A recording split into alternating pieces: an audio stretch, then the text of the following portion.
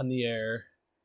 Today is Wednesday, November 10th, 2021. For today's installment of the Jach Show, I'm your host, Andy Jachim. Today, we've got a full slate of sports to talk about and go over. We're going to start off in Major League Baseball. It's award season, so all the candidates have been announced. Winners will be picked within the coming weeks, so we're going to go over the candidates. I'm going to make my predictions as to who I think should win based off that. One Cubs prospect in particular is making a lot of noise in the Arizona Fall League, so we're going to give him a shout out as well to the National Football League. One-star wide receiver has cleared waivers and now officially a free agent. Talk about possible destinations for him. We're going to recap last week's slate and talk about some fantasy guys in my lineups that went off and didn't, and then we're going to preview this upcoming weekend's slate with the picks I made. And we have some referee controversy that I want to address as well. From there, college football, we're going to recap last week's action, preview this upcoming week's slate, same thing. However, new rankings came out from the College Football Committee last night, and they're utter garbage, so we're going to break that down as well. From there, college hoops picked up last night, so we're going to go briefly talk about the freshmen that made noise, and we're going to end the show off with some Chicago Bulls and Blackhawks talk. All of that and more is on this installment of the Jach Show, which starts right now.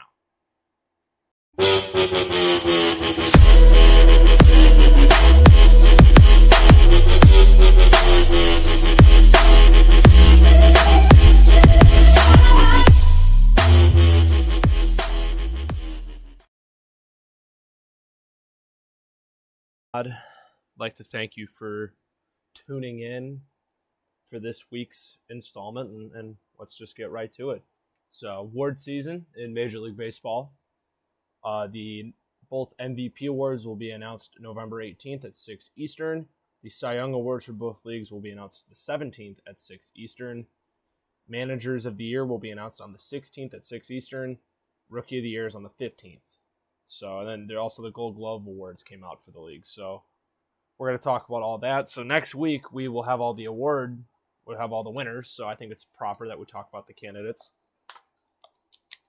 Kind of go through who I think should win and why, and just kind of break down everyone's numbers and all that great stuff. So let's start in the American League, as the candidates for this award are Vladimir Guerrero Jr. from the Toronto Blue Jays, Shohei Ohtani from the Los Angeles Angels, and Marcus Semien from the Toronto Blue Jays. So two Blue Jays are making it into the MVP conversation, and ironically enough, I sadly do not think it'll be either one of them. And here's my thing with the American League MVP award. I think it should go to Vladimir Guerrero Jr., but we're picking off realistically and what will probably happen. And Shohei Ohtani having the amazing offensive year that he had, on top of being able to pitch and perform at the level he did as well. I mean, it's going to be really hard to dethrone that. So I think let's talk about Vlad's. We'll go Vlad. Well, we're going to talk about stats and stuff. Vlad Jr. this year, in 604 ABs, he had 311, 48 bombs, 111 RBIs, and 4 stolen bases. That's incredible. I mean, just from a hitting perspective, 48 bombs, 111 RBIs. He hit more bombs than Ohtani, had a way higher batting average, and also batted in more runs.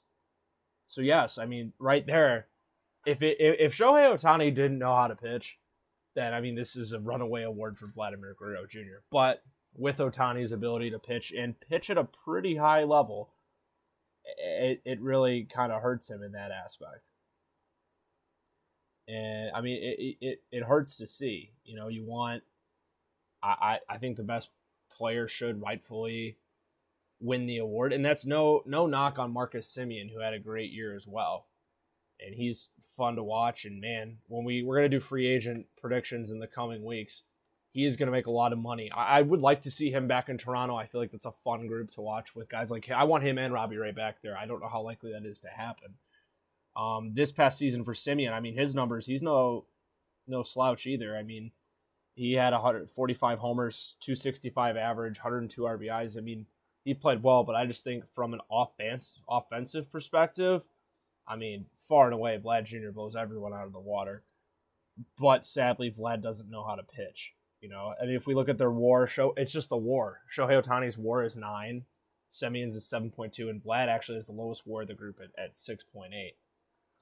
So I think in that aspect, the WAR stat, him having a low WAR, really, really hurts him.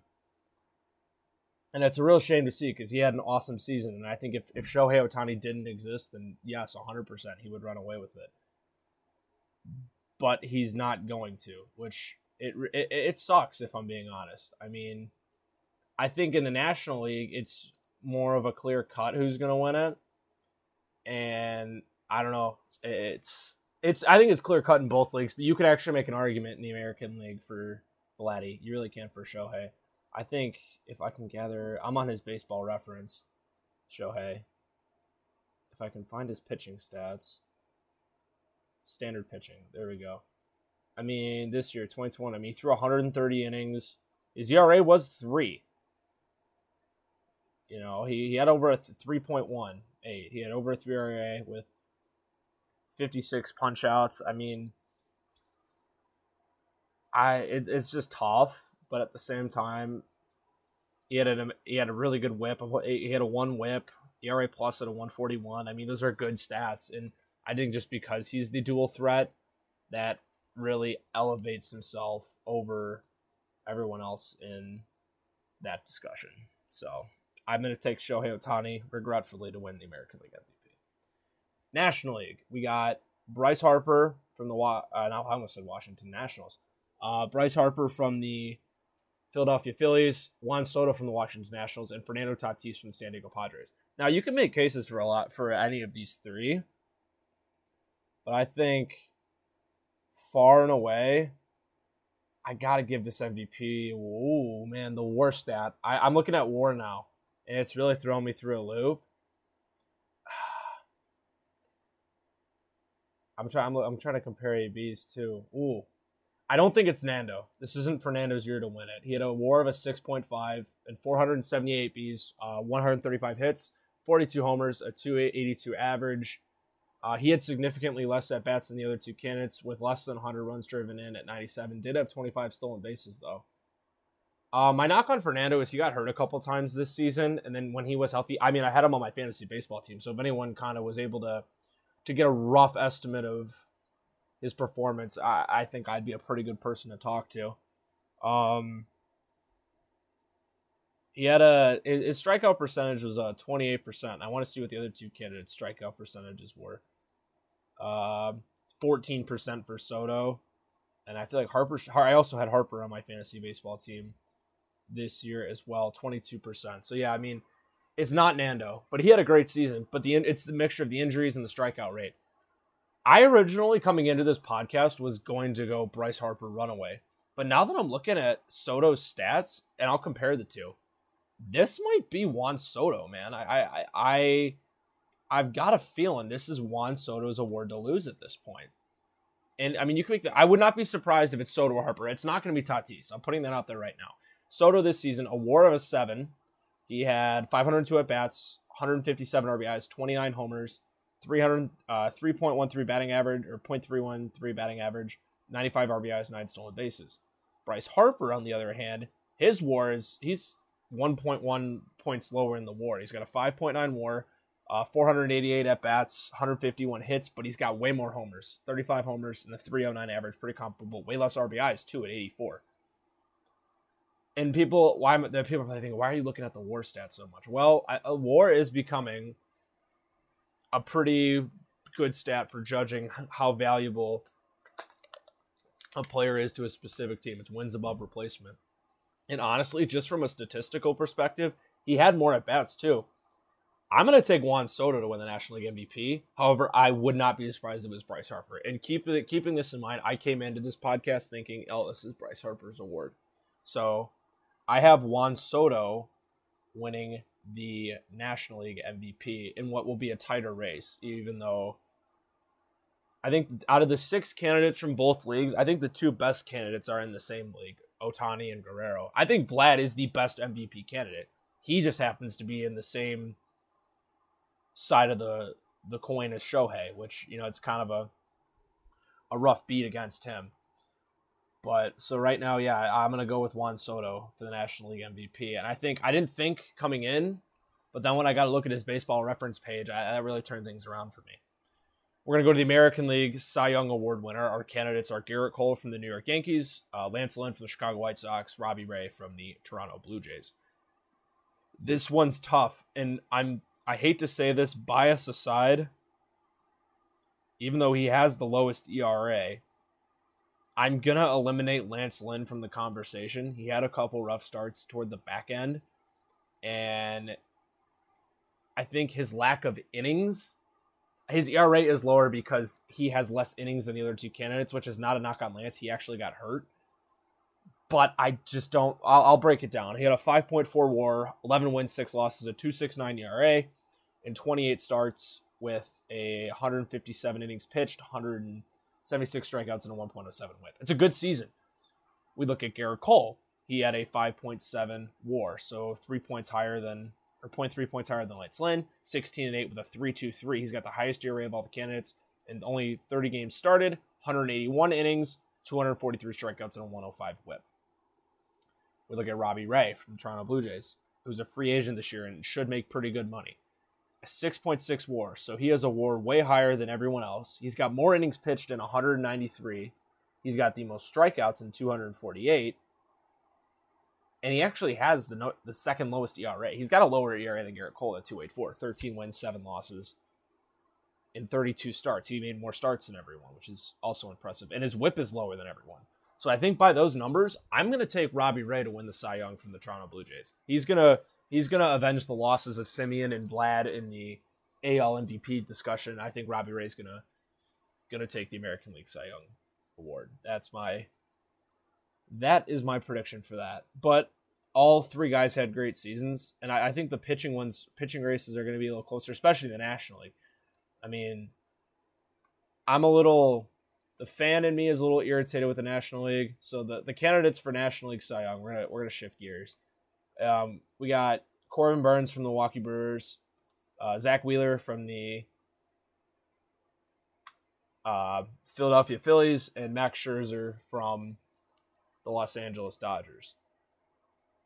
Now, this hurts, and I'll tell you why. Obviously, for those of you who don't know, aren't listeners, constant listeners to the pod, I'm a huge Walker Buehler fan. And it pains me that Walker didn't make the list, but it's understanding. These three dudes had amazing seasons, and I'm not looking at this list. I apologize. I probably should have gone from rookie to manager to Cy Young to MVP, but hey, you know what? You guys got the good end of the stick first. Let's break down the NL Cy Young candidates. I'm not gonna lie, this one I have no idea, so it's gonna go right off the numbers for me, like kind of everything else has. Corbin Burnes had a 5.7 WAR, 11 wins, 5 losses, 2.43, very impressive ERA. I will say the guys in the National League ERAs are every single one of them significantly lower than, at least Burnes and Scherzer have lower ERAs than any of the American League Cy Young candidates.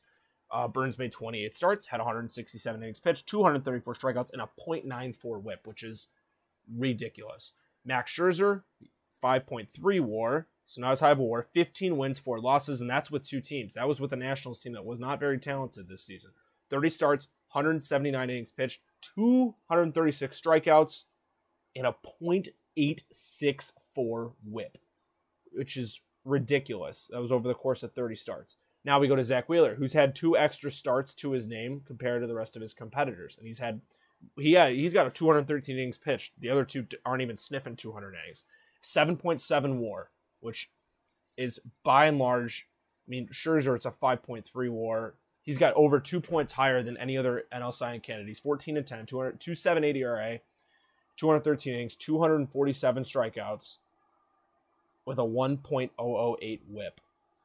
Now, I get that he's got more innings pitched, so his numbers don't look as inflated.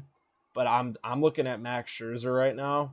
Wheeler only had 11 more punch-outs in 30-plus more innings pitched. I'm looking at Scherzer right now, a 2.46 ERA, with a .864 whip, which is absolutely ridiculous. I think I'm going to have to roll. This will be his 4th Cy Young award, and I'm going to give it to Max Scherzer from the Los Angeles Dodgers, now a free agent. That is going to be my pick to win the National League Cy Young award for this season. Who would I pick to be a runner-up? Probably Zach Wheeler. And this is not a knock on Corbin Burnes. He had a great season. I just think Wheeler, for how much more he pitched, his numbers are extremely impressive. It's tough. All 3 of these guys had outstanding seasons. I mean, they come down to 3 candidates for a reason, you know? And I'm going to roll with Scherzer. So right now, up to this point, we have we are rocking with NL MVP Juan Soto, AL MVP Shohei Ohtani, AL Cy Young Robbie Ray, NL Cy Young Max Scherzer. I'm going to be really interested next week when we're on here to see how well I really did. Now, we're going to roll with American League Cy Young, or not American Cy Young, I wish. American League Rookie of the Year. We have Randy Arozarena, outfielder from the Tampa Bay Rays, Wander Franco, shortstop of the Tampa Bay Rays, and Luis Garcia, right-handed pitcher for the Houston Astros. I'm a little confused on this one, and it's tough to judge. Wander Franco has half the amount of at-bats as Arozarena. Franco got called up pretty late, or he hasn't called up early in the season. So I don't know how he's rookie eligible for this year. He must have barely made the cut. And I think with that being said, I'm going to automatically rule Wander out. I mean, he's super talented. I'm not going to knock him. If I'm going to be honest, I mean, this is a pretty easy one for me. I'm going to roll with Randy Arozarena. He had over 500 at-bats, 20 homers, 2.74 batting average, 69 RBIs, 20 stolen bases. He literally did it all this season, and he has the highest WAR out of any of these candidates. We have Luis Garcia with a 2.5 WAR, an 11.8 ERA, or 11-8 record, 2.48 ERA, which really doesn't jump out on the paper over 155 innings. He did make 28 starts, which is a lot for a rookie.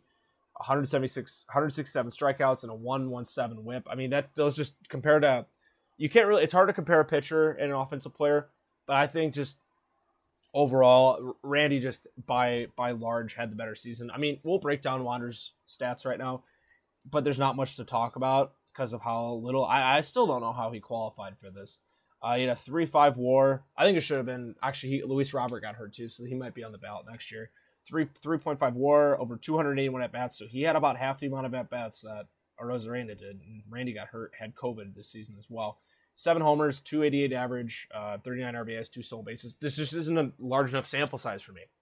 If he kept this trend up throughout the season, I would take him by a landslide, but it didn't. So with that, I have to take him out, and then Luis Garcia's numbers, I mean, he had a good rookie season. He pitched really well in the playoffs, but I can't judge this enough. He just didn't do anything enough to stand out to win this award. So I think for that reason, I'm going to have to give it to Randy. And it's not like by default. Randy Arozarena had a really good season. But I just think at the end of the day, that has to be the call that gets made there. So that's my pick, Randy Arozarena of the Tampa Bay Rays to win the AL Rookie of the Year. Now we're going to dive into the NL Rookie of the Year. Our candidates are Trevor Rogers of the Miami Marlins, Jonathan India of the Cincinnati Reds, and Dylan Carlson of the St. Louis Cardinals. I'd like to come out here and say Patrick Wisdom got robbed of a candidacy. He wouldn't have won it, but he should have been a candidate over a Cardinal, Dylan Carlson. I'm going to, right off the bat, I haven't looked at the stats yet. If Dylan Carlson's stats load. I guess we're just going to look at Indias and Rogers for now, because my internet is being fun. Jonathan India had an outstanding rookie season. He had a 3.9 WAR, 532 at-bats, 21 homers, 269 batting average. He, what else did he do? 12 stolen bases, a slugging of 489, OPS plus of 113. I mean, this dude was just fun to watch, and I feel like toward the end of the season, every time you turned on the Reds, you were seeing Jonathan India hit a home run, are doing something cool and just unthinkable for a rookie, and he really stood out. I think this was a pretty tight race throughout the first half of the season. I think you made your case for these three guys, plus a guy like Patrick Wisdom. But I think it was the back half of the season that really separated Jonathan India. Trevor Rogers had a 3.3 WAR, a 7-8 record, a 2.64 ERA in 25 starts, a 1.15 WHIP, 157 punchouts, 133 innings. Good season. It just doesn't jump out on the page at me. And then Dylan Carlson had a 3.2 WAR, 266 batting average, 18 homers. He had more at-bats than Jonathan India, 65 RBIs, 2 stolen bases. Did have a higher OPS plus. But I think just based on, because of how tight, this race was super tight, probably for the first 70% of the season. That last 30%, the last 2-3 months, like 2.5 months, was really what made the difference in this race for me. I'm taking Jonathan India from the Cincinnati Reds to win the National League Rookie of the Year award. All right, managers of the year. We have Dusty Baker of Houston, Kevin Cash of Toronto, and Scott Service of Seattle. This is pretty easy for me. I'm taking Scott Service. I mean, what Seattle, and I'm not going to discredit Dusty, but Houston was as powerful of a team as they came this past season. And Kevin Cash, I mean, Tampa Bay, they didn't really do anything. They won their division, won 100 games, but they didn't do anything. I mean, I guess this is a regular season award. I think you have to look at what Scott Service did with Seattle. He made the Seattle Mariners a 90-win team and a fun team to watch. They were in it in the last week of the season. I think for that reason, there's a lot to look forward to there. I'm going to take Scott Service of Seattle as the manager of the year for the American League. National League manager, this is tough because I don't like any of these guys, just for certain reasons. There's Craig Counsell, the Brewers. I'm not a Brewers guy. I'm a Cubs fan, so I hate the Brewers, and I don't like Craig Counsell. Mike Schilt, former St. Louis Cardinal manager. Obviously, Cubs and Cardinals are extremely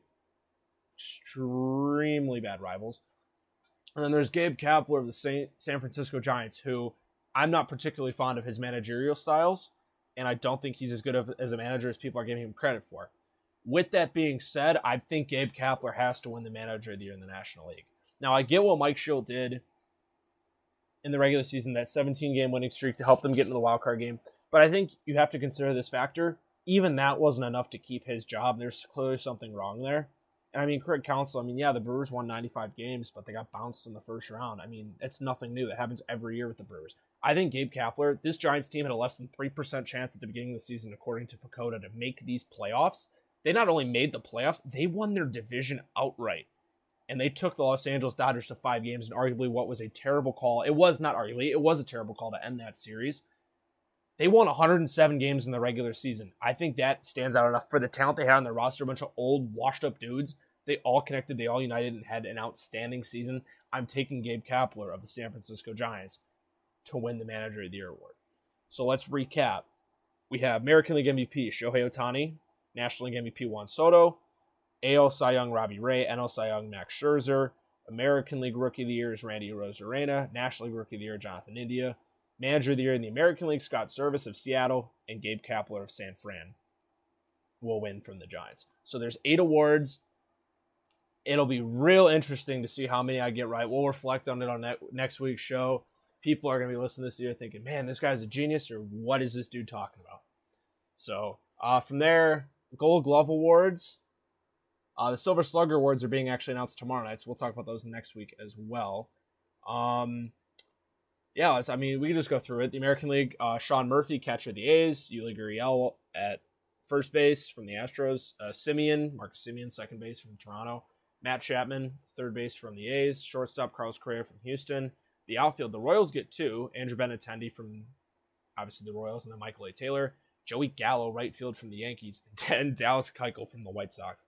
I think the Keuchel one's hilarious. He obviously had a really bad season, and not a lot of White Sox fans are super fond of the guy. They're really happy he's on his way out of town, so I find that kind of funny. I don't really have any arguments with this list. I saw Joey Gallo and was like, that was interesting, but there was a lot of plays I would see throughout social media on Twitter, Instagram, and all that this year where he was hosing dudes left and right from the outfield. I think everyone on this list is pretty accurate. The National League is filled with Cardinals on the infield. Jacob Stallings is catching from the Pirates. And then Goldschmidt, Edman, and Arenado, all from the Cardinals win. And I think that's the right call. I mean, obviously, I would see the Cubs lose to the Cardinals a lot this year, and I always feel like anything hit on the ground in the infield, it was an automatic out. Like, those 3 guys in particular all did a fantastic job. I feel like if they had a consistent shortstop, there'd be a different story. Brandon Crawford from the Giants, however, won at shortstop. And I take that statement back. Crawford is insanely talented on defense. It's pretty hard to beat a guy like that. Then to the outfield, right field, you got Adam Duvall from the Braves and Max Fried pitching from the Braves. And there's two more Cardinals in the outfield, Tyler O'Neill and Harrison Bader. I don't disagree with either one of these guys. Bader's flying around the outfield. For as much as I don't like the guy, he makes plays, and he's a very flashy player, and he makes the game look fun. So those are the Gold Glove winners from this past season. And we have one signing and one player going off to talk about before we venture onto our long-winded football talk for the week. The Los Angeles Dodgers signed Andrew Heaney to a 1-year, $8.5 million deal. I find this interesting. Andrew Heaney had a really bad season last year. I don't think there's really no sugarcoating that. This is an interesting move. Obviously, you're not going to sign Heaney. I mean, I don't know why you would sign Heaney in general, with all due respect. To just sit out in the bullpen for that much money. They have the intention to start him, so I don't know if this is a move. Are they really going to let Clayton Kershaw go? I mean, you look at what they have right now, or maybe Scherzer's not coming back. You know, they have Walker Buehler, Julio Urias. They're hoping Dustin May will come back from Tommy John, so there's at least 3 right there. I guess you're rolling with Heaney as your 5, so he's in there as well. So unless you want to get a 6-man rotation going, or you want Urias or May out of the bullpen, it's looking like they're going to have to decide between Scherzer and Kershaw ultimately. We'll talk about Trevor Bauer, but obviously there's that whole thing going on. So we don't really know, but I felt like that was an interesting signing, and we'll see what dominoes that touches. As I mentioned, in the coming weeks, probably not for a little while, though, because the dominoes for free agency probably won't get going until at least December, around the winter meetings at the very earliest, is when we'll kind of address that more. Last thing, baseball. Just go on Twitter, follow Cubs prospects, obviously, because the team's in the toilet. Nelson Velasquez, catching prospect, broke the top 30 this year. He's around AA level. The dude is having a field day at the Arizona Fall League right now. And that gets me really excited. I mean, I hope they don't move Wilson seeing this. But man, dude, Nelson Velasquez is having himself an Arizona Fall League season. And it's amazing to see guys like this just emerge out of nowhere. Those are the best prospects in the system. Obviously, you love the high-touted ones who you know are going to be superstars. But I feel like the best ones are the guys that are the diamonds in the rough that come out of nowhere, because that's all props to the scouting team. You find guys like that. Wilson Contreras was a guy like that. So that's awesome to see from Velasquez. I don't want to move Willie. I don't care who we have in our system. I don't trust Miguel Amaya. He's been injury-ridden, and his numbers in the minors haven't been amazing. He's still a top quality prospect. You could definitely ship him off as a trade chip. Long term, I mean, I want it to be Wilson Contreras, but I think in this league we've learned that catchers get beat up so bad throughout the course of the season. You need a backup that's capable, if needed, of starting possibly 2 games a week and not being able to trip and fall on his own face. So I think having maybe a Contreras and Velasquez combo in the future would be super nice, but it's really awesome to see this guy making strides in the fall league. I'm really looking forward to seeing what he's going to be doing at Tennessee this year, and I'm really hoping he gets the call up to Iowa around midsummer next year. So shout out Nelson Velasquez down at the fall league. So, all right. It's baseball talk for the week. Let's jump in on some football. And before we do the week of picks, or reflecting on last week's picks, Odell Beckham Jr. has been freed from the Cleveland Browns, officially cleared waivers. He's now a free agent. He can sign with anyone he wants. People are saying this is long overdue, and I agree. I think he's a talented player, and Cleveland wasn't using him. It's kind of like the Bears with Allen Robinson, but just not as to an extreme level, because the Browns are an actual good team, so that actually stands out to the media more. The Bears stink, so that doesn't stand out to anyone outside of Chicago as much. I've seen some teams interested, particularly two of the top landing spots I've seen have been the Packers and the Saints. And I don't necessarily know if this is a guy I would want in my locker room. I mean, he's a talented player, but you don't really know what you're getting at him. And he is a little devious. He does have an attitude. Another team is Seattle that has come out. And Seattle's a question mark because they already have Tyler Lockett and DK Metcalf. I mean, I guess if they want to have a deep wide receiver room, go for it. I think the top team that stands out, so there's actually 3. It would be Seattle, the Green Bay Packers, and then this New Orleans Saints. I think the New Orleans Saints that's the destination he has to go to. Michael Thomas is not coming back this year. Their wide receiver room right now consists of Damian Harris and Marquez Callaway. And they had to sign Mark Ingram so they could use Alvin Kamara as a pass catcher more. And they don't really have any tight ends that stand out. They have Adam Troutman, and he hasn't really done much. So I think New Orleans is the place Odell really desperately needs to go to. It'll be really interesting to see if a move is made anytime in the near future. But yeah, my pick would be the New Orleans Saints for Odell Beckham. Let's see next week. Last week's. Let's break down the picks. Colts, Jets, Thursday night football. Colts 45-30 over the Jets.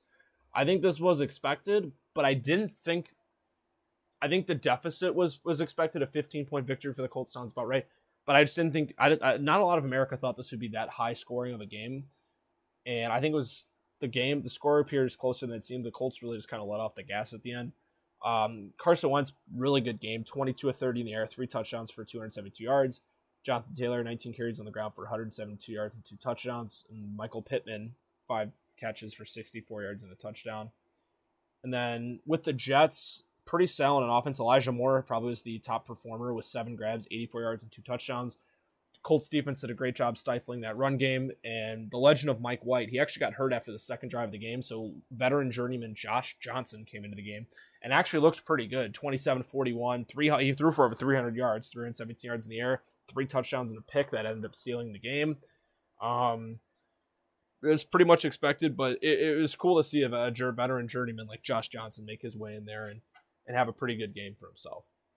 Saints, Falcons, 27-25. I had the Colts for 7 in that last game, confidence pool-wise. I had 8 on the Saints, and they lost 27-25 to the Falcons. I still cannot get a grip on this Saints team for the life of me. They go out and they beat the Bucs in the previous week, who have all their weapons in the world, and then they've come out and fall flat to the Atlanta Falcons at home of all teams. Cordero Patterson had another great game, doing everything and anything. In the air and on the ground, he had 9 carries for 10 yards, whatever, but in the air, 6 grabs, 126 yards. Matt Ryan looked pretty solid. Didn't throw a pick, 23 of 30 in completions, and he threw for 343 yards. Alvin Kamara was kept pretty quiet, 13 carries for 50 yards on the ground. He did have a rushing touchdown, and in the air, 4 grabs for 54 yards. Not a bad fantasy performance. And Trevor Siemian didn't look too bad either. This was just kind of the Saints defense kind of falling all over themselves and not really having a firm grip in this one. Next one, surprise game of the week. I had 16 on the Bills, and that obviously tanked. Jaguars, 9, Bills, 6. This was the Josh Allen game. And if I'm being honest, I kind of got annoyed at how much social media shoved the Josh Allen stuff down our throats. So for people who don't know, obviously, the Bills have all-star quarterback Josh Allen.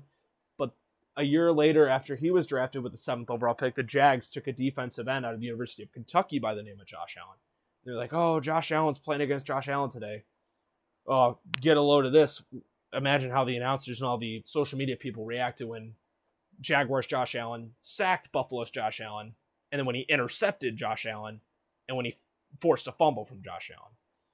I swear it was the only thing I saw on my social media page. But hey, shout out to Jacksonville. That defense, I think this brings a lot of question to Buffalo's offense, and it really hurts Stephon Diggs in fantasy, if I'm being honest. He had 6 grabs for 85 yards, so he had about 14.5, 15 points, which isn't awful.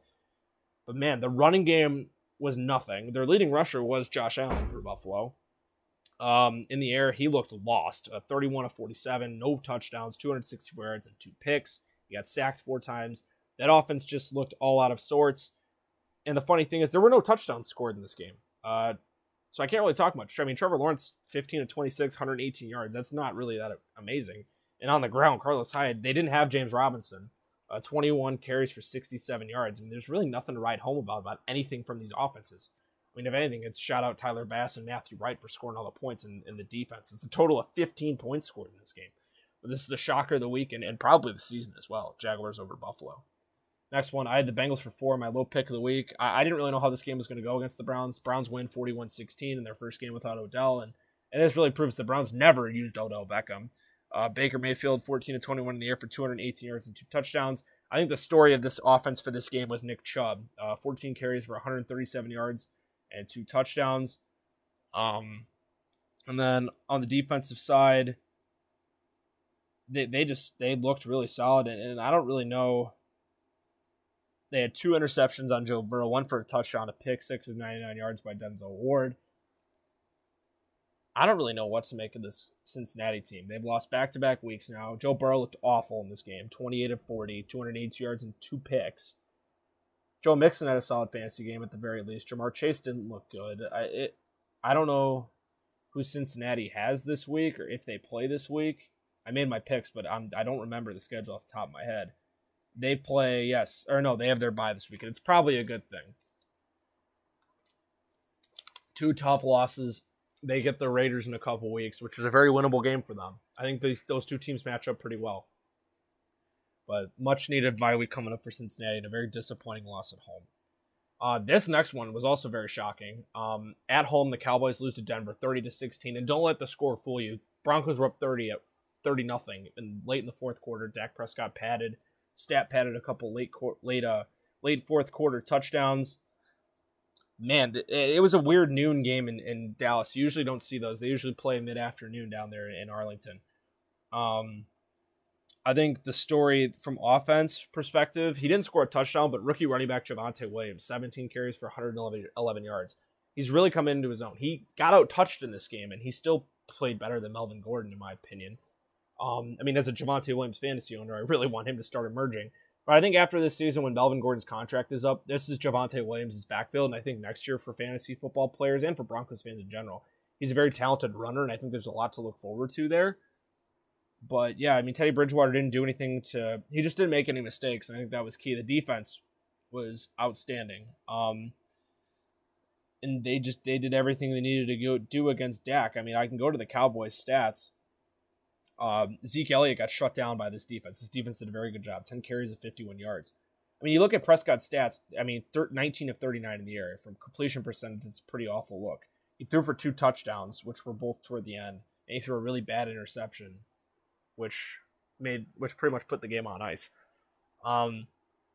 Just not super impressed with Dallas, but I think every good team has their bad wins throughout the season. I think that was just one of those for Dallas. But a really good win for Denver, especially the week after they traded Von Miller. Next up, Dolphins-Texans, the Tank Bowl, battle the 2 1-7 teams. Miami's able to come out victorious, 17-9. And no offense, I would really hope so. The Texans did have Tyrod Taylor back this week, but he looked abysmal. 24-43 in the air, no touchdowns, 3 picks, 240 yards. They had no sort of ground game. Houston did nothing against this Miami team. Miami was without Tua again. Jacoby Brissett did not play great either. 26 of 43 in the air, 244 yards, 1 touchdown, 2 picks. This was a game of who's going to make less mistakes, and that was Miami. 19-7 is a pretty perfect fitting score for the 2 teams that played this football game. I had 4 on the Dolphins, or 6 on the Dolphins, so we're back. Raiders-Giants, I lost this one. I had 9 on the Raiders. I could see this happening, but I didn't think it actually was going to. Giants are now 3-6. Raiders are 5-3. Raiders are very similar to Cincinnati. They're in the Cincinnati and New Orleans bubble for me. Can't really get a firm grasp on who they are. They come out and beat good teams, but then they also lose to teams they have no business losing to. Derek Carr did not play great. 30 of 46 in the air for 296 yards, a touchdown, and 2 picks. Nothing really else exciting that jumps off the page for the offenses. And Daniel Jones, neither one. This was a very defense-heavy game. 15 of 20 in the air for Danny Dimes, 110 yards and a touchdown. It wasn't anything special. We saw more defensive touchdowns than anything in this one. And it was a pretty ugly, typical New York Giant football game. I went on a good stretch here. I got 3 double-digit point wins. Ravens, I had 13 on him. 34-31 a comeback victory over the Vikings. Man, I don't feel bad for Vikings fans because I don't like the Vikings, but Mike Zimmer really needs to go. They had this game put away, and they let Baltimore. They're 6-2, but they have come back into games. They have almost lost to 2 NFC North opponents they shouldn't have lost to. The Lions especially, but Minnesota too. I don't think Minnesota's that great, but they could at least be a little better if they had a competent head coach. But then again, my favorite team's coach is Matt Nagy, so they really don't have much room to be talking. Kirk Cousins, 17 of 28 in the air for 2 touchdowns. Didn't throw a pick. Dalvin Cook, 17 carries for 110 yards on the ground. Jefferson, 3 catches, 69 yards, and 3 touchdowns. Or not 3 touchdowns, 1 touchdown. The The Baltimore offense, 3 guys in particular stand out. Obviously, Lamar, 27-41 for 266 yards. The 3 touchdowns looks good. The 2 picks doesn't really as much. But the one thing that Lamar did that really set himself apart, 21 carries on the ground for 120 yards, and then his favorite target, Marquise Brown, with 9 grabs for 116. Big comeback victory. Game-winning field goal by Justin Tucker in overtime. Next up, I got the Patriots for 15. This was a mortal lock, especially after I found out. Actually, Sam Darnold played this game, but I think Sam Darnold playing this game made it even more of a lock. He was picked off 3 times, and the Patriots defense looked very good. No sort of highlights. Christian McCaffrey couldn't get anything done against this Patriots defense. Mac Jones only threw 18 passes because that's all they had to do. They ran the ball 39 times. No really standouts. I think the MVP of this game goes to the New England defense. 24-6 New England. Next one, I had 11 on the Chargers. This was a very good game that really came down. This came down to the end. Justin Herbert, any of you Justin Herbert fantasy owners, you got to celebrate. He had an outstanding day. 32 of 38 in the air, only 6 incompletions with over 350 yards passing and 2 touchdowns, no picks. And then on the ground, he added in 5 carries for 14 yards and a touchdown to go on top of that. Top receiver for the Chargers, Keenan Allen, had 12 grabs for 104 yards. Very good day. Herbert had all the touchdowns for the team. Philly, Jalen Hurts, 11 of 17, 162 yards and a touchdown pass. Top rusher was Jordan Howard, former Chicago Bear and Indiana Hoosier, 17 carries for 71 yards. And at the top receiver was Devonta Smith, 5 grabs for 116 yards. I guess I don't watch enough Eagles football. But Eagles fans, is Jalen Hurts your guy? I mean, I think he's an NFL, he's a starting quality quarterback. But then again, I don't watch enough Eagles football to really comment on that. I feel like there's just nothing, like the defense does. I don't feel like the defense is that great. And I mean, he's got Devonta Smith and Dallas Goedert, but that rushing game, his starting running back, Miles Sanders, can never stay healthy. And it's basically a committee. I mean, they brought in Jordan Howard off the street and he's playing for them now. Boston Scott and Kenneth Gainwell got in there as well. Kenneth Gainwell had a rushing touchdown in this game. I just think Philly has a lot of holes they need to fill, and I think it starts by getting rid of Howie Roseman and their coach, Nick Sirianni's a clown, in my opinion. But Chargers win it, and I get 11 points there. This is technically a win, but also a loss. This is the same situation as the Cowboys-Vikings game from a week ago. Cardinals 31-17 over the Niners. I had 10 on the Niners, and I'll let me explain myself before anyone goes crazy. I had 10 on the Cardinals up until Sunday morning. But when I found out Kyler Murray and DeAndre Hopkins weren't playing, I would do the same thing. I did the same thing any one other logical NFL fan would do. Oh, it's Colt McCoy? The Niners aren't that bad of a team. They shouldn't blow this game. No, they managed to do so. James Conner had the game of his life, and other guys were able to step up in this absence. Colt McCoy did what he had to do. He didn't have to do anything special. He just had to not make mistakes, and he didn't. Didn't throw a pick, 22 of 26 in the air, 249 yards and a touchdown. This game was all James Conner, who had 21 carries for 96 yards and 2 touchdowns on the ground. And in the air, he had 5 catches for 77 yards and a touchdown. 40 fantasy points for those of you keeping score back at home. This is a really bad look for this Niners team. Now, I know they're not special. They're 3-5. Their fans think they're Super Bowl contenders every year, which I just quite frankly don't understand. But you can't lose to a team that doesn't have Murray or Hopkins or Chase Edmonds. Chase Edmonds didn't play this game. You lost to James Conner, essentially. And, I mean, Colt McCoy.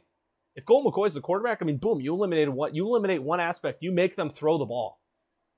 You load the box. You make the Cardinals throw because Colt McCoy will make mistakes. He's a good backup, and he's due for 1 or 2 good wins per season. I'd love to have Colt McCoy be the backup of my team. But if you're a decent football team like San Fran, they're not bad. They even had George Kittle back in this game, who had 6 grabs for 101 yards and a touchdown, was the star of their offense. Jimmy G threw up for 300 yards in this game. Their defense just stunk it up because they did not game plan properly for if Colt McCoy was going to be the quarterback, what do we do? And it cost them at home, too. Pretty embarrassing loss for this Niners team. Puts their season on ice, in my opinion. Next, Chiefs 13, Packers 7. I had 5 on the Chiefs.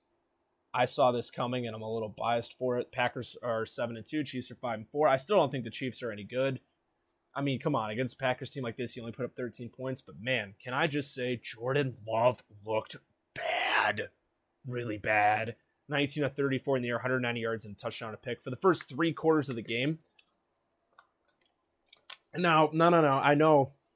Don't come at me. I know what it's like to have a young quarterback working through things. I've done this like twice in the last 5 years with Mitch and now Justin. And I get that you need to have patience with him. But can't I make an observation and say he didn't look good? Packers fans thought this guy was going to be the Messiah from day one. He had a good touchdown drive in the fourth quarter. He looked like he actually picked some things up in the fourth. But man, for the first 3 quarters of this game, he looked bad. Both defenses looked solid in this game. Kansas City did a real good job. I mean, no offense. They didn't really have much to do and take care of. But Green Bay's defense kept them in this game. And that was the X factor. Green Bay's defense isn't awful. And they kept Kansas City's offense in check. I mean, Mahomes 20 of 37 in the air, 166 yards and a touchdown. Nothing impressive. So I think you got to look at it and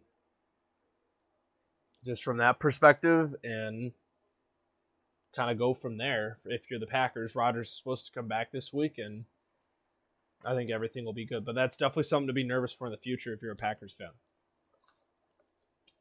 Next up, Sunday Night Football. I had 12 on the Rams, and I lost this game. 28-16 Titans. Man, what happened with the Rams? This makes sense, though. This is pretty typical of the NFL. Both teams are 7-2 now, which is crazy. I think they have the same record. Yeah, Tennessee loses their whole team in Derrick Henry. And they're going on the road to LA to play Sunday Night Football. Yeah, they're going to win this game by double digits. I should expect to know these things out of the NFL now. It just makes sense. There wasn't really, I mean, they made Matt Stafford look bad. You know? They scored a touchdown on defense. They got a pick 6. They had back-to-back picks and plays. Their defense really won this game for them.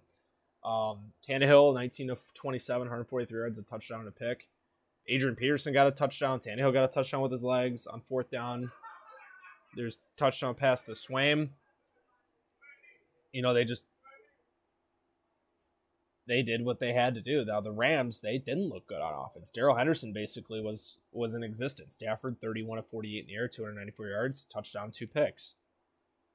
I mean, Cooper Kupp and Robert Woods, they both had over 90 yards of receiving, but that wasn't even enough. And it was this defense, too. This was kind of a bad look on the Rams' defense, but I don't blame them. Because half of the touchdowns scored by Tennessee, the drives one of them was a defensive touchdown, so that's not the defense. 3 touchdowns that were scored in the defense. One of those drives started in the red zone based on a pick that Stafford threw. So eliminate that one. I mean, technically this defense truly allowed 14 points in this game. 16-14 they'd win if Stafford doesn't make those bad decisions. I mean, it is what it is. Tennessee took advantage of those mistakes, and they won a big road game on Sunday Night Football without Derrick Henry. I don't think the Titans are it, though, without him. They just got lucky this time around. And last but not least, Monday Night Football. Oh, man, we're going to really go on a rant with this one. 29-27 Steelers over the Bears. I obviously had 3 on the Bears. I pick the Bears basically every week.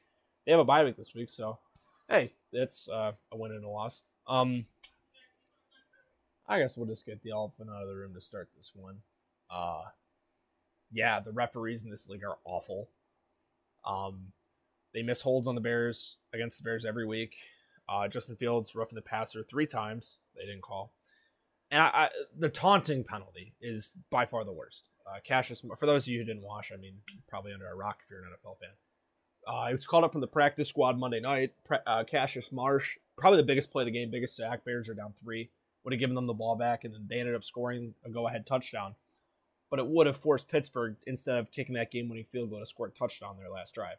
He has a little cool little karate kick and is just kind of staring the Steelers bench down a little. Didn't open his mouth, didn't say or do anything.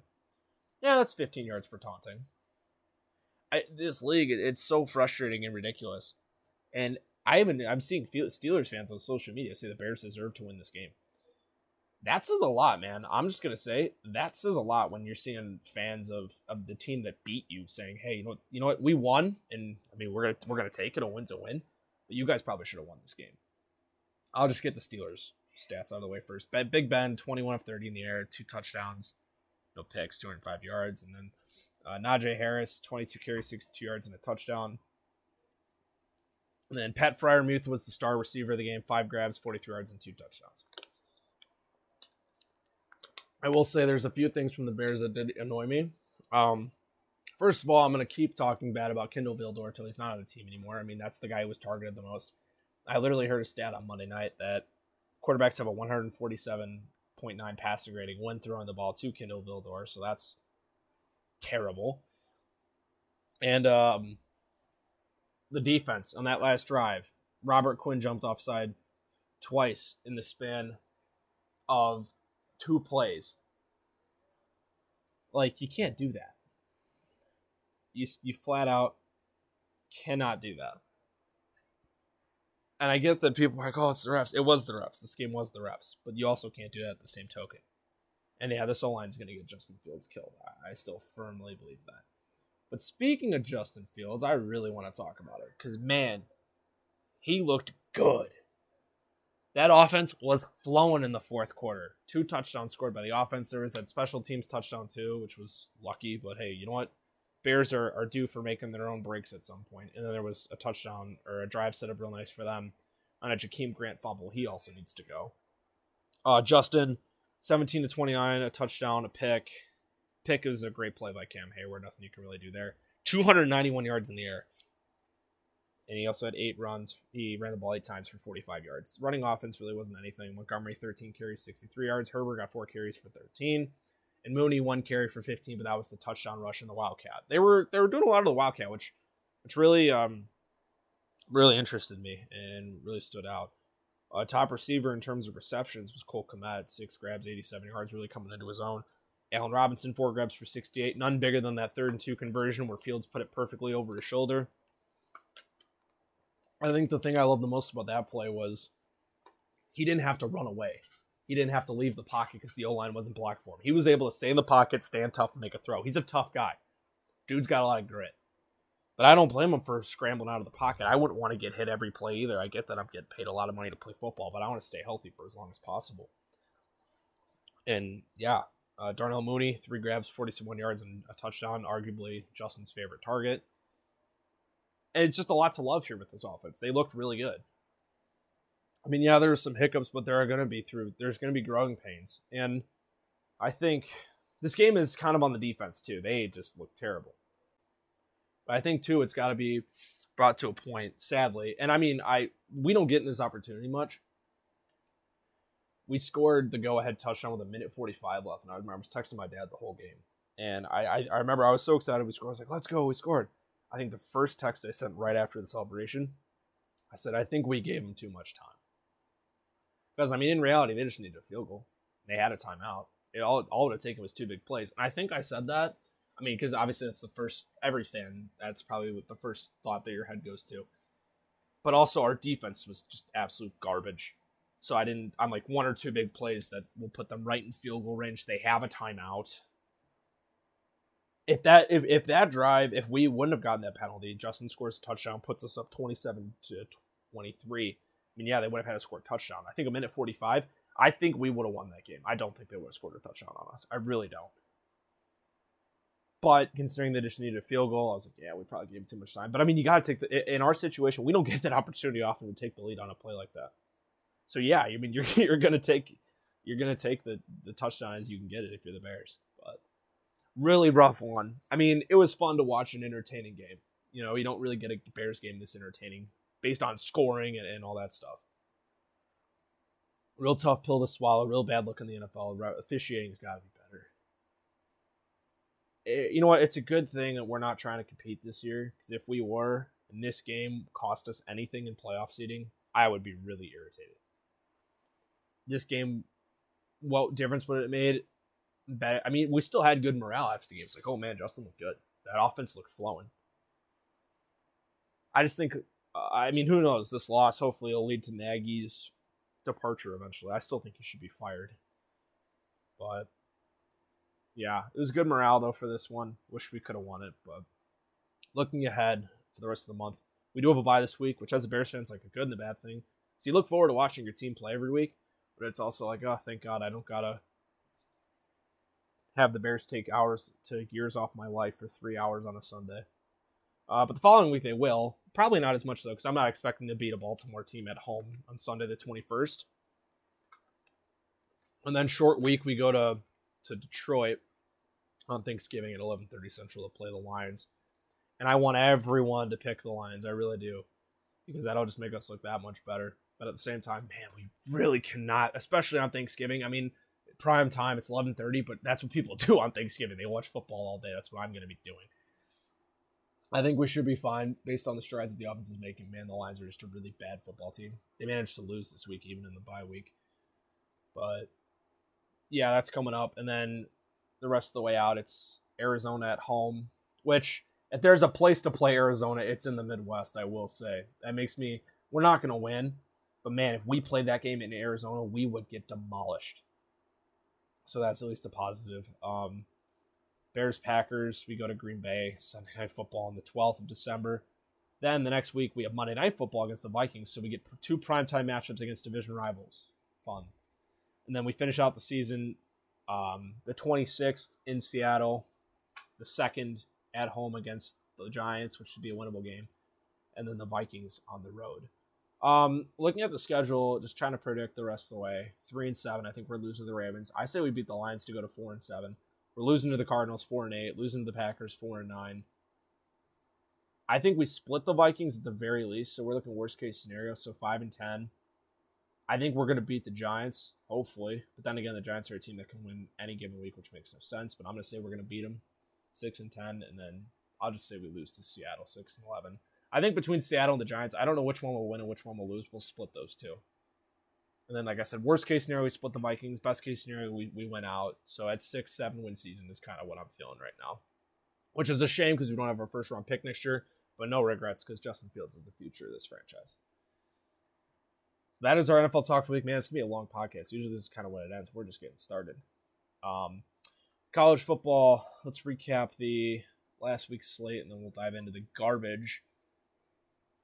Top 25 college football rankings that they made. Georgia, number 1 Georgia over Missouri, 43-6. Ohio State barely skeets past Nebraska, 26-17 in Lincoln.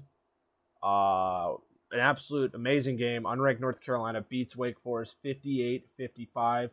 Absolute offensive thriller. Sam Hartman from Wake Forest, 25 of 51 in the air, 5 passing touchdowns, 2 picks, about 400 yards passing. He had 2 receivers over 100 yards and both had 2 touchdowns. Believe it or not, Sam Howell, I mean, there was really nothing in this game. He only threw for 1 touchdown, only 26 passes. The star of the offense in this game was Ty Chandler, running back for North Carolina. 22 carries, 213 yards, 4 touchdowns. He really did it all. Sam Howell, though, with his legs, ran for over 100 yards on 21 carries for 2 touchdowns. This was a rushing attack for North Carolina. No defense to be had. Ole Miss over Liberty, 27-14 in the battle of probably the 2 top quarterback prospects in this draft. Malik Willis from Liberty, Matt Corral from Ole Miss. Malik Willis did not have a good game at all. This was 27-0 at one point. Willis, 16-25 in the air, 3 picks, no touchdowns. Not a good showing. Matt Corral, on the other hand, played a little better. 20 of 27, 324 yards, a touchdown, and no picks. Jerrion Ely, Ole Miss running back, also a baseball player, really was the star of the game for the offense. 10 carries, 115 yards, and 2 touchdowns. Unranked Illinois beats another ranked opponent on the road. They beat 20th ranked Minnesota 14-6. 25th ranked Pitt over Duke 54-29. Cincinnati barely squeaks by Tulsa again 28-20. Notre Dame over Navy 34-6. 11th ranked Oklahoma State goes to West Virginia and takes care of business 24-3. Baylor loses to an unranked TCU team 30-28, the 12th ranked team in the country in Baylor. Now, TCU had lost Gary Patterson, their head coach of 20-plus years, earlier on in the week. So I said they're either going to come back one of 2 ways. They're either going to come back kind of like the way the Vegas Raiders did when Gruden got fired. They're either going to come back fired up and win a game that they have no business in winning, or they're going to fall flat on their face and look bad. TCU's 4-5 now. I believe they did not have Zach. Yeah, they didn't have 5-star running back Zach Evans in this game. Baylor just looked bad, and on the road, it showed. Texas A&M Auburn, number 14 ranked A&M, 20-3 over Auburn. Nothing really going for Ole Miss or Bo Nix in that Auburn offense. 15th ranked BYU beats Idaho State 59-14 as expected. This was a big one. 21st ranked Wisconsin. I mean, I knew they were going to win, but they won by 7 touchdowns, 52-3 against Rutgers. And all of a sudden, Greg Schiano's program isn't looking as good as it did earlier on in the season. We'll talk briefly about this one. This was tough. I saw this coming, though, and I said this in the pod last week. I wouldn't be shocked if this happens. Unranked Purdue at home at Ross-Ade Stadium, 40-29 over my Michigan State Spartans. Peyton Thorne, 20 of 30 in the air, 276 yards, 2 touchdowns and a pick. And Kenneth Walker had a pretty good rushing game. 222 yards, 200, 22 carries. There we go. 136 yards and a rushing touchdown. This was just the defense. The defense showed up flat against a Purdue team with Aiden O'Connell, who they threw the ball 54 times in the quarter. Their passing is not the strong suit of this offense. 40 of 54 in the air, 536 yards and 3 touchdowns. And we don't have a terrible passing defense. And Purdue is not a pass-heavy offense. Aiden O'Connell's not a good quarterback. I'm going to say that right now. But we let him complete 40 passes and throw for over 500 yards on us. It's just a bad look overall. The offense put up 29 points. They did a decent job scoring. This game is all on the defense. Unranked Arkansas beats Mississippi State 31-28 at home. Big win for Sam Pittman's group. 19th ranked NC State takes care of business at Florida State 28-14.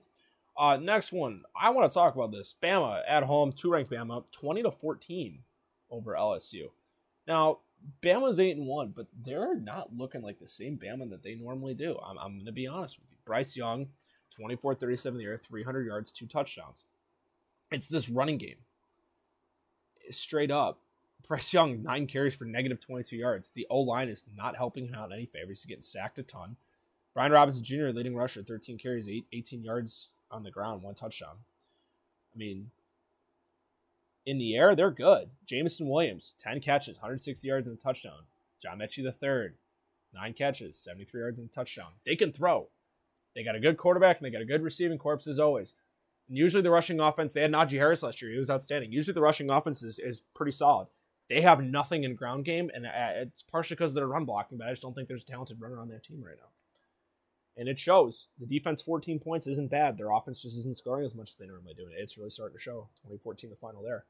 Unranked Tennessee beats 18th ranked Tennessee on the road, 45-42. Big one there. That was a really fun game to watch. 22nd ranked Iowa gets out of Northwestern barely with a victory, 17-12. Iowa's not a good football team. I'm going to continue saying this. I don't get how you beat a team like Northwestern who has no defense and can barely move the ball on offense. You only beat them by 5. Upset, unranked Boise State embarrasses 23rd ranked Fresno State at home, 40-14. 4th ranked Oregon beats Washington 26-16. Oregon's looking better and better every day, and that every week I should say. And that win against Ohio State is going to carry them into the playoff if they win out. Michigan over Indiana 29-7. And then 24th ranked San Diego State over Hawaii 17-10. Let's talk about these rankings because, man, I got pretty fired up when I was watching this. Let's go from the bottom. 25 Arkansas, 24 Utah, 23 UTSA, 22 San Diego State, 21 Pitt. Iowa's somehow still in here at 20.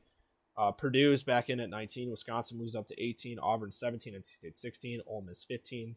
BYU 14. Baylor moves down a spot to 13. Wake Forest moves down 3 spots to 12.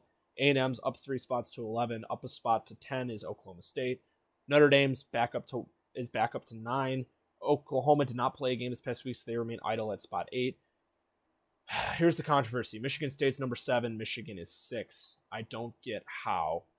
2 8-1 teams. Michigan State has head-to-head advantage. They beat Michigan 2 weeks ago at home in East Lansing. How is Michigan ranked higher? I was watching it. They're like, oh, well, it's pretty simple. Michigan won. Michigan State didn't. Okay, with all due respect, Michigan played Indiana, and I get we're supposed to beat Purdue, but then again, that was not an easy task. Purdue plays top 5 teams really well. I just don't get how that... It's not going to mean much at the end of the day. It's just really irritating to look at now. Cincinnati's at 5, undefeated. And then the top 4 is Ohio State at 4, Oregon at 3, Bama 2, Georgia 1. Georgia's still the best team in the country. I think they're going to run away and win this thing. That defense is too good. Let's talk about this week's slate of games. We got tomorrow night, Pittsburgh, North Carolina at Pitt. I think they'll take this one, but it'll be a really good one. That North Carolina offense really showed out last week, and they posed to be a threat to these ranked teams. Friday night, number 5 Cincinnati goes to a 2-7 unranked South Florida team. They should take care of business, but since he's been playing not good teams to close games lately. Saturday, number 2 Alabama, they're playing 1-8 New Mexico State. They're 51.5-point favorites. I don't think I've ever seen a spread that big. Michigan, Penn State this week's at 11 a.m. at Penn State.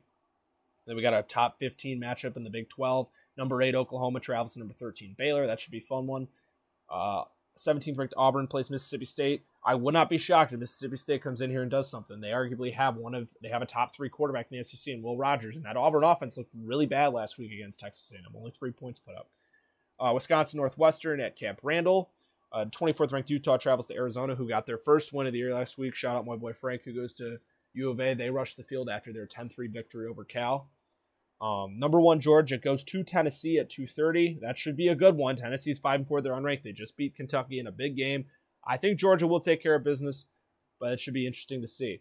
Ranked matchup in the Big Ten at the Shoe. Number 19 Purdue goes to number 4 Ohio State. I'd be shaking in my boots if I'm Ohio State. Purdue plays top 5 teams really well. 3 years ago, 2018 I believe it was, they beat unranked. With Rondale Moore and company, they beat that number 2 ranked Ohio State team 49-20, knocking them out of playoff contention. It should be real interesting to see. That was at Purdue. This one's at the Shoe. Hey, wrapping over here.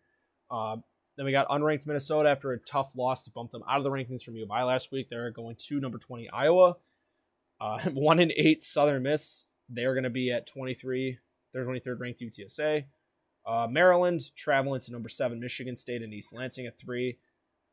Top 15 matchup in the SEC. Number 15 Ole Miss hosts number 11 Texas A&M. Number 9 Notre Dame will be heading on the East Coast to a 6-3 Virginia team with a very talented quarterback in Brennan Armstrong.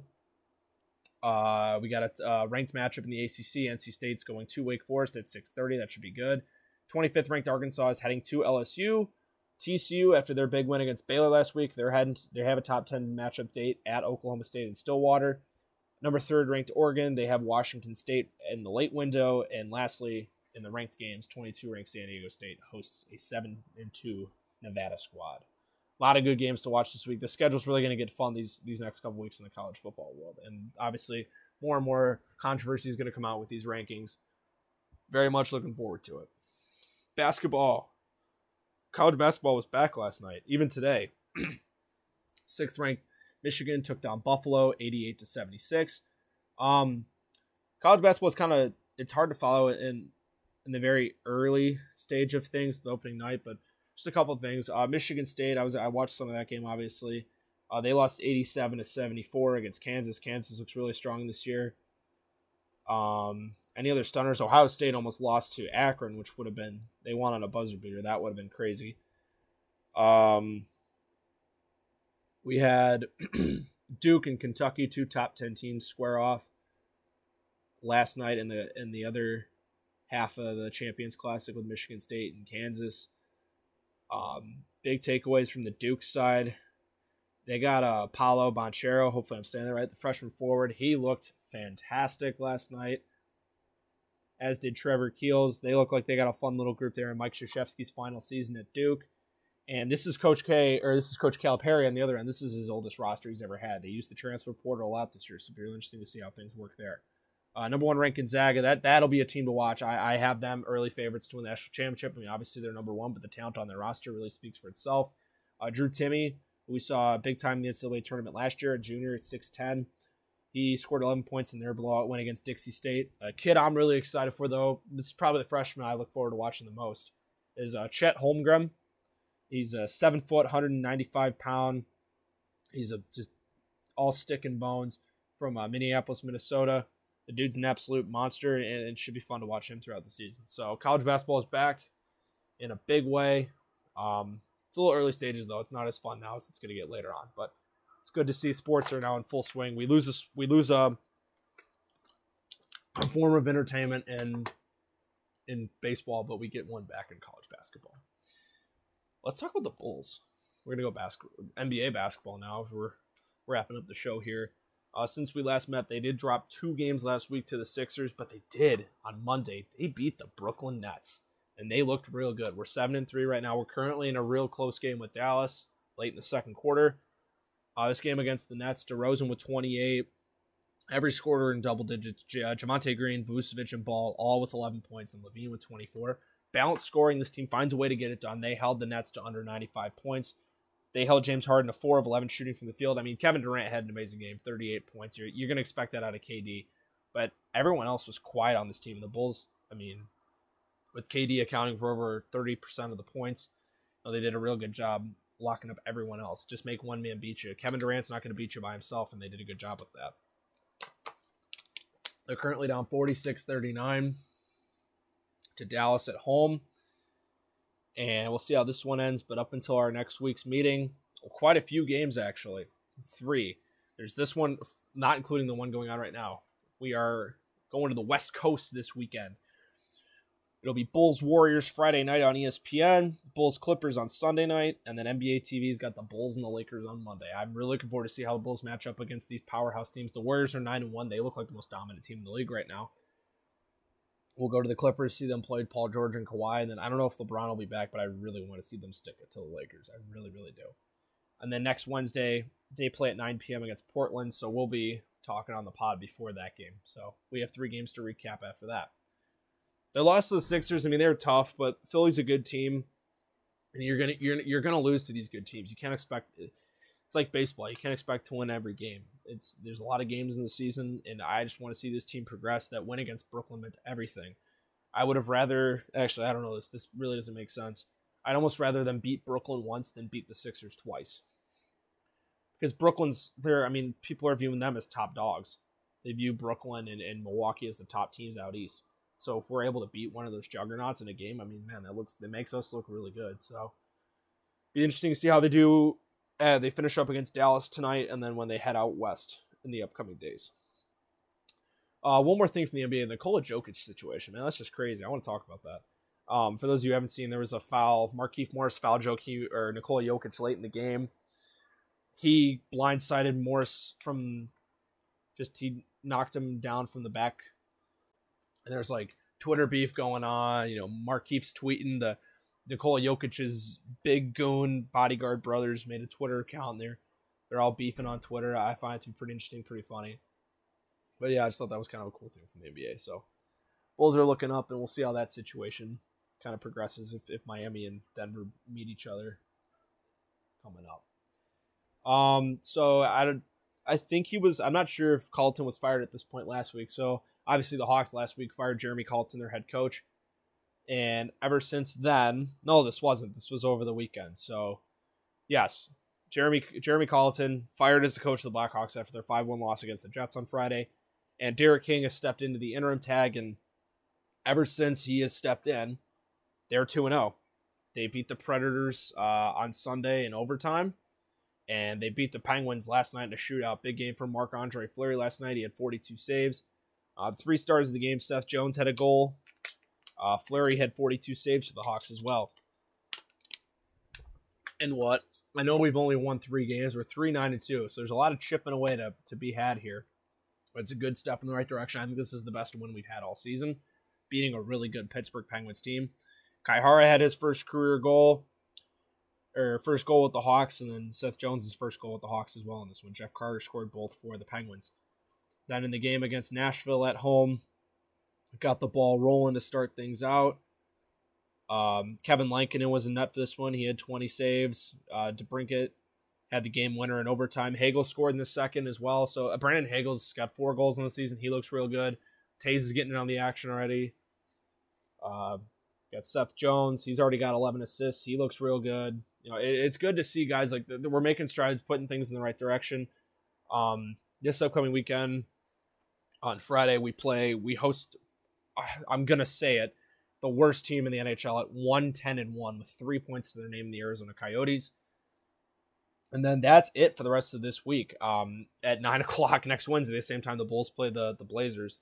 The Hawks are also out west playing the Seattle Kraken. It's the first time ever playing that franchise, so that'll be a fun one to watch as well. So Hawks trending up, Bulls trending up. Things are looking good for basketball and hockey in Chicago. This was a very action-packed show. I want to thank you all for tuning in. There's a lot of stuff to go watch this weekend. Bulls are out west. There's obviously NFL football to be watched. College football is a really fun and exciting slate this weekend. And just any way possible, go watch some sports. Have a good rest of your week. And thank you all for tuning in. And I'll see you guys next week. Peace.